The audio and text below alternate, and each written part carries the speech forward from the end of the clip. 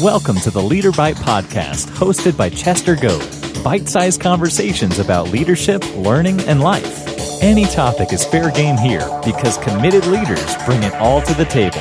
Here's your host, Chester Goad. Hey everybody, welcome back for another episode of the Leader Bite. Today I'm talking with Dr. Scott Sills.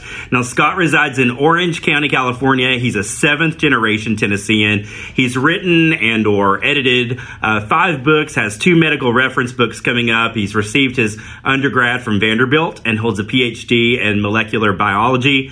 From London's University of Westminster, his MD degree from University of Tennessee. After gynecological training at NYU, completed a subspecialty fellowship in reproductive endocrinology at Cornell.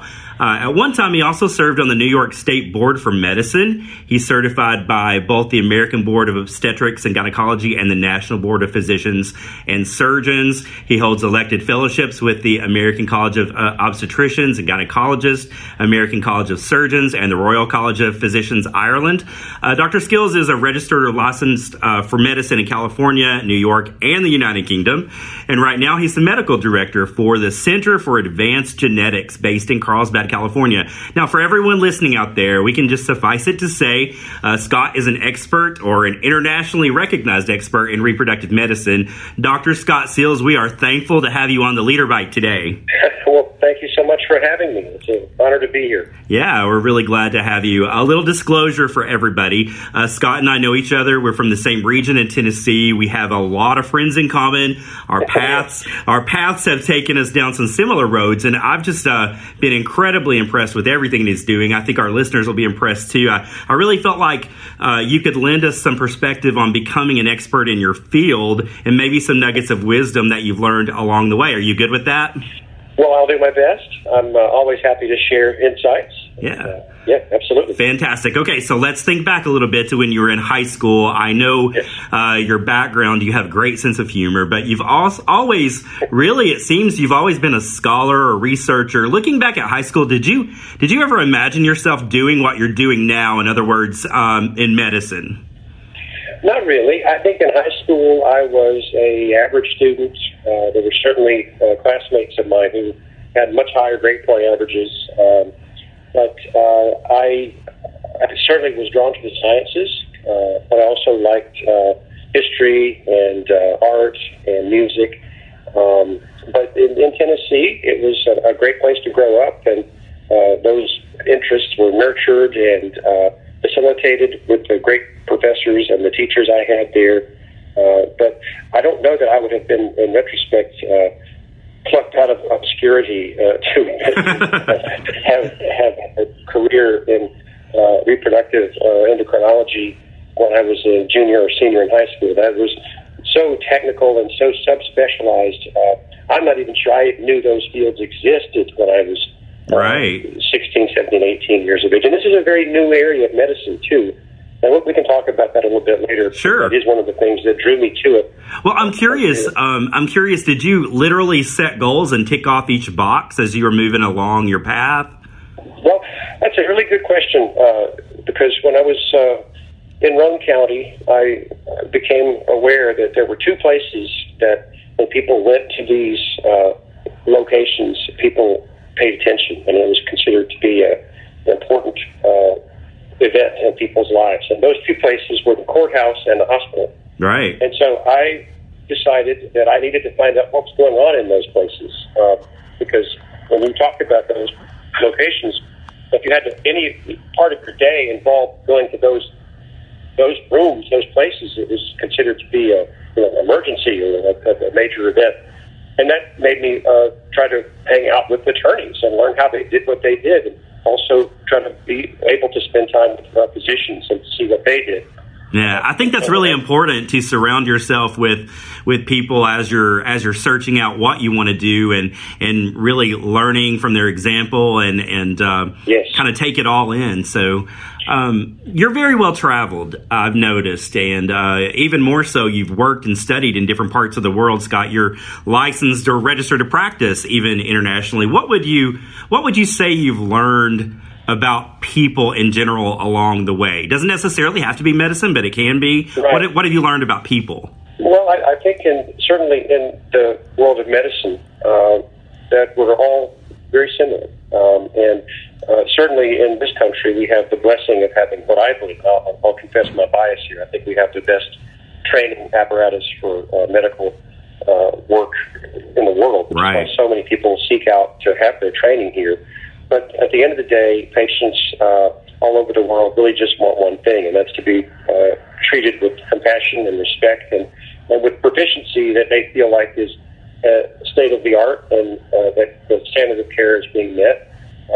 And I certainly felt that my upbringing in Tennessee, where we treat people the same and we respect people and we go out of our way to help people, that will open so many doors. Just trying to be a good person and trying to make sure that we respect the feelings of others. And that really, to me, was very comforting to know that no matter what the postcode I was traveling in or working in or studying in, as long as those tenets were obeyed, and it seems like everybody was happy, and I was very happy to contribute to those endeavors. Absolutely. Human dignity is just huge. Right. You know, people just want to feel, they need to know that you care and that you care about them as a person, yes. I think. So what's a notable difference in the profession from, when you look at things internationally and then domestically?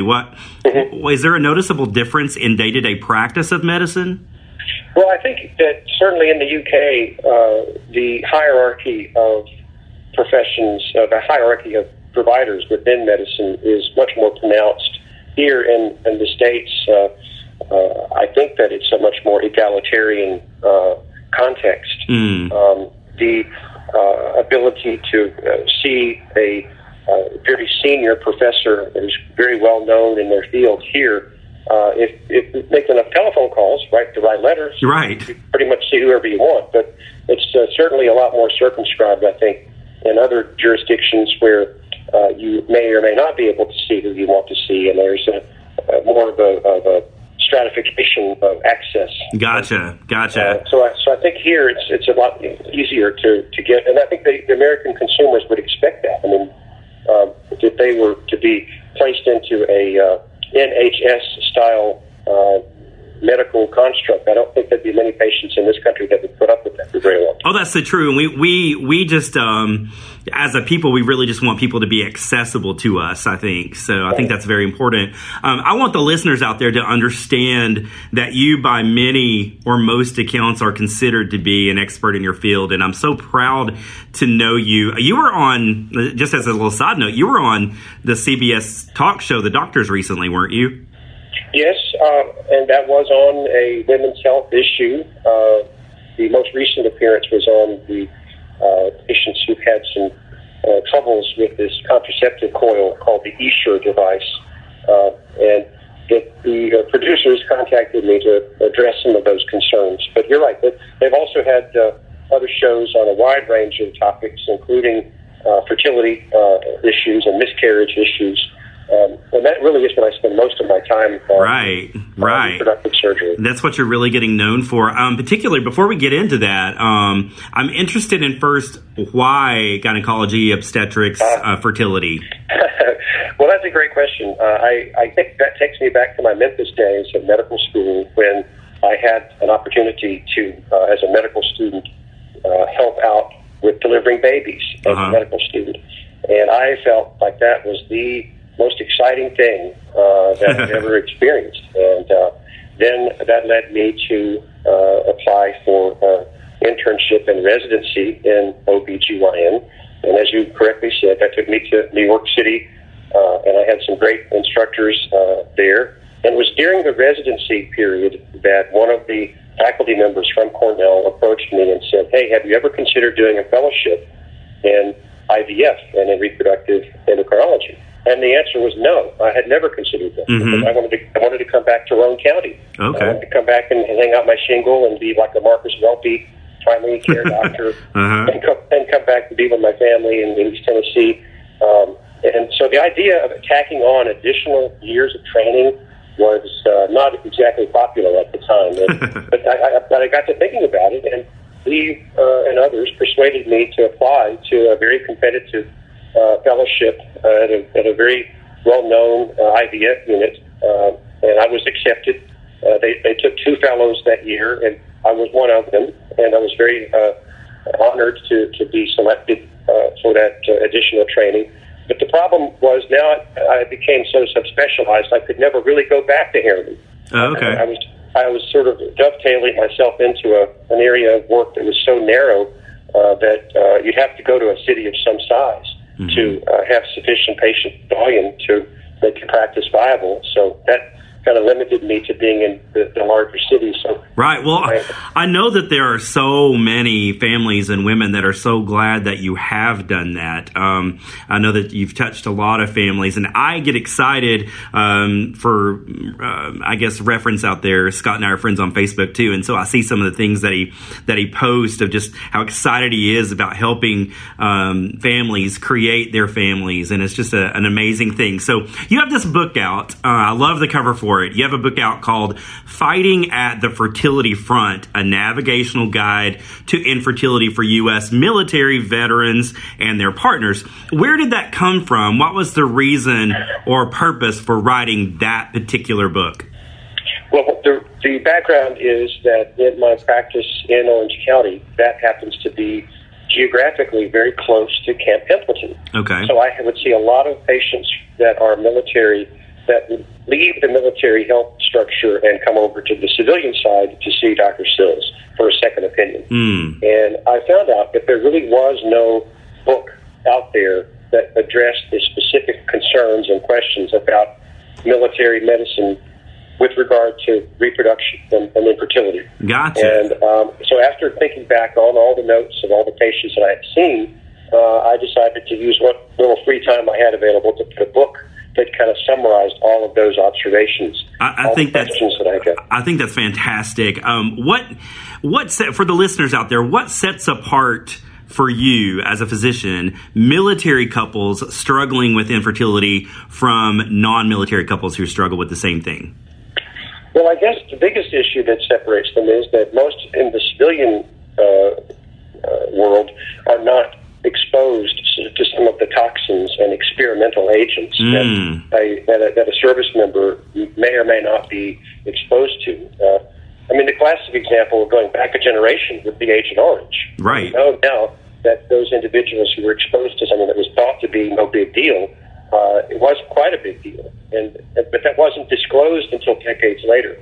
So now there's some other substances possibly in the pipeline that could have a very harmful effect on reproductive potential.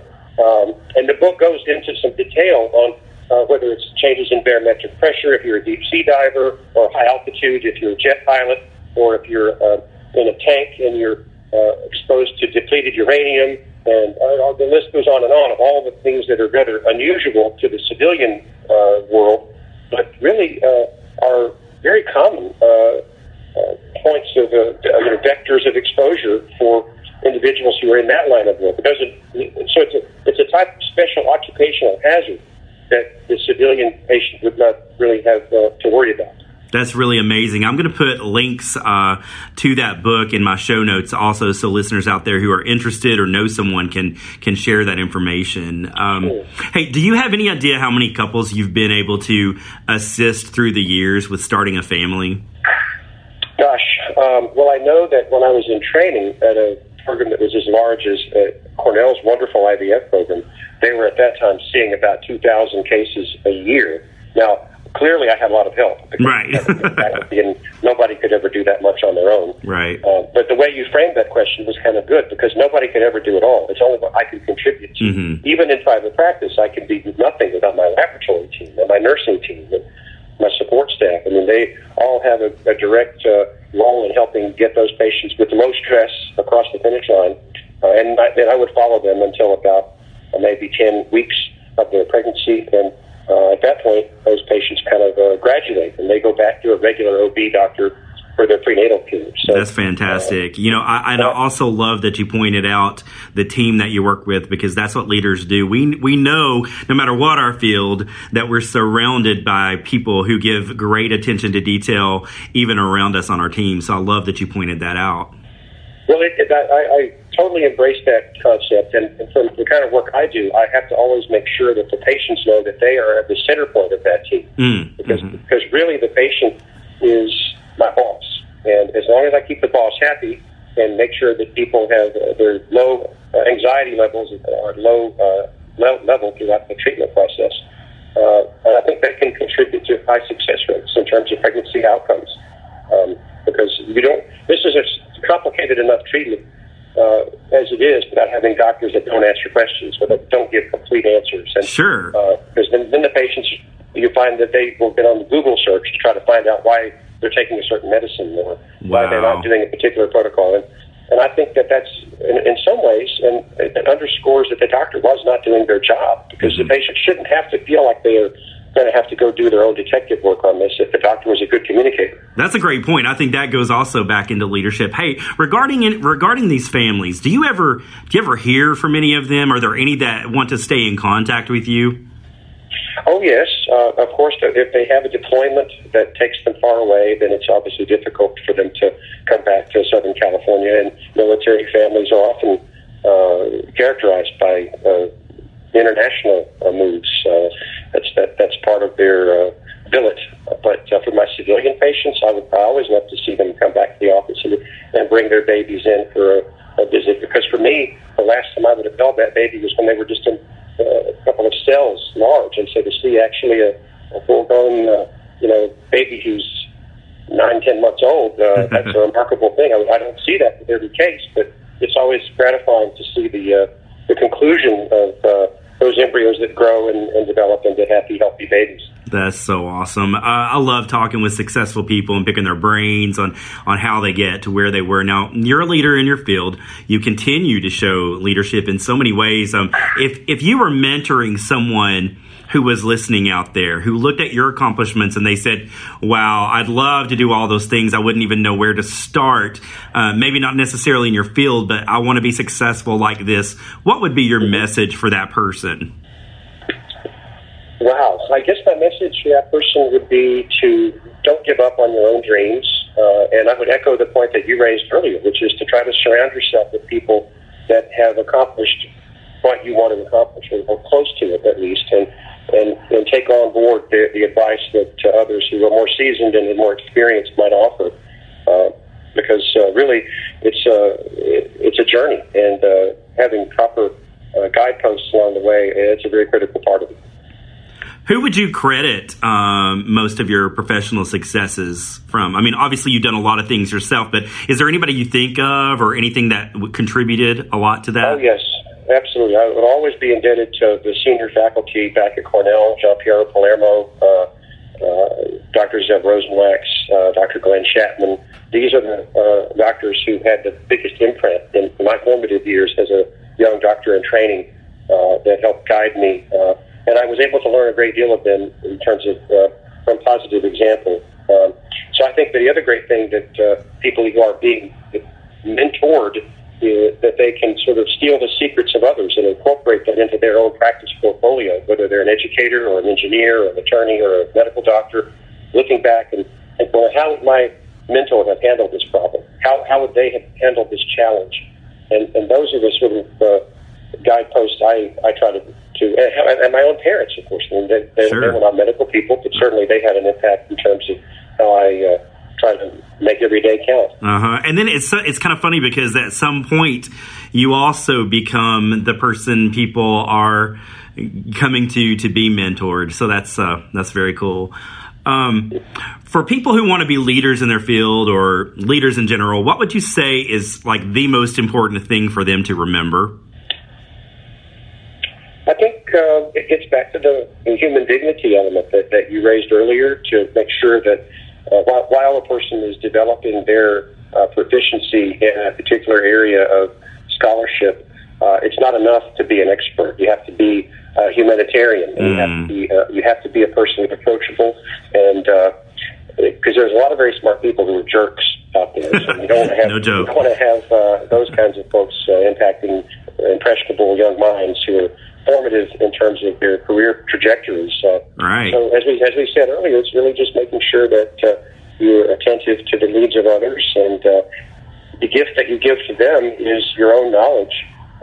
They're not supposed to know as much as the expert. Right. The expert doesn't have to convey that in a way that makes the patient or the student or the client feel inferior. It's more in a way that I'm almost like a coach. They're the team, and I have to be the coach. And I love it. Yeah, I love that. What would you say is the greatest challenge, if you had to pick one, facing leaders in general today? I guess transparency, to making sure that the decisions that are being processed are done in an inclusive way, and to make sure that leadership is truly a reflection of the consensus. That it's not a dictatorship. It's leadership by a structure of consensus, but making sure that patients know that they have some voice in that. Exactly. It's very important. Well, so what's next for you? What do you have coming up? Well, the project that I'm most excited about, right now, is potentially, I think, path-breaking research initiative on something called ovarian rejuvenation, which is a technique where patients who have no eggs of their own may be able to resuscitate their ovaries and to elicit a growth response to harvest eggs. And that is potentially huge for That's phenomenal, medicine, because nobody wants to see the biological clock tick down to zero for a person who still has that dream of having a baby of their own. Yeah. So we're working with some colleagues in Greece who have published some preliminary work from an IVF unit in Athens. In the next several months, I'll be able to offer that treatment here at the California unit, and that will probably keep me busy, because I think that's going to generate a lot of data and a lot of manuscripts, lots of papers will spin off from that. But the best thing is it may actually help patients have some healthy babies. Ultimately changing lives. That's awesome. So if people wanted to keep up with you, if they wanted to learn more about you, what's a way that people could connect with you? Well, the webpage for the practice, as you mentioned, CAG is in Carlsbad, California. They could always type in my name, or the clinic's CAGIVF.com is our web address. I think there's the two books I'm working on now will be added to Amazon pretty quickly, and there'll always be a way to track backwards through the publisher and through me what's going on here in California. And they can always call you, and you'll get a hold of me. So, that's right. I'm not going underground anytime, so okay. Good. That's good. Hey, this has been awesome. I want to thank you for spending time with me. I want to wish you the very best, and wishing you a blessed and productive year with all you're doing. We appreciate you. This was this was definitely a leadership conversation worth having, and I hope that you'll come back and spend some time with us again sometime. I'd be happy to do that. Thank you so much. Fantastic. Okay, everybody, that is Scott Sills, author, medical expert in fertility, most certainly a leader in his field. I'll be sure to have some links for some of the things he talked about today.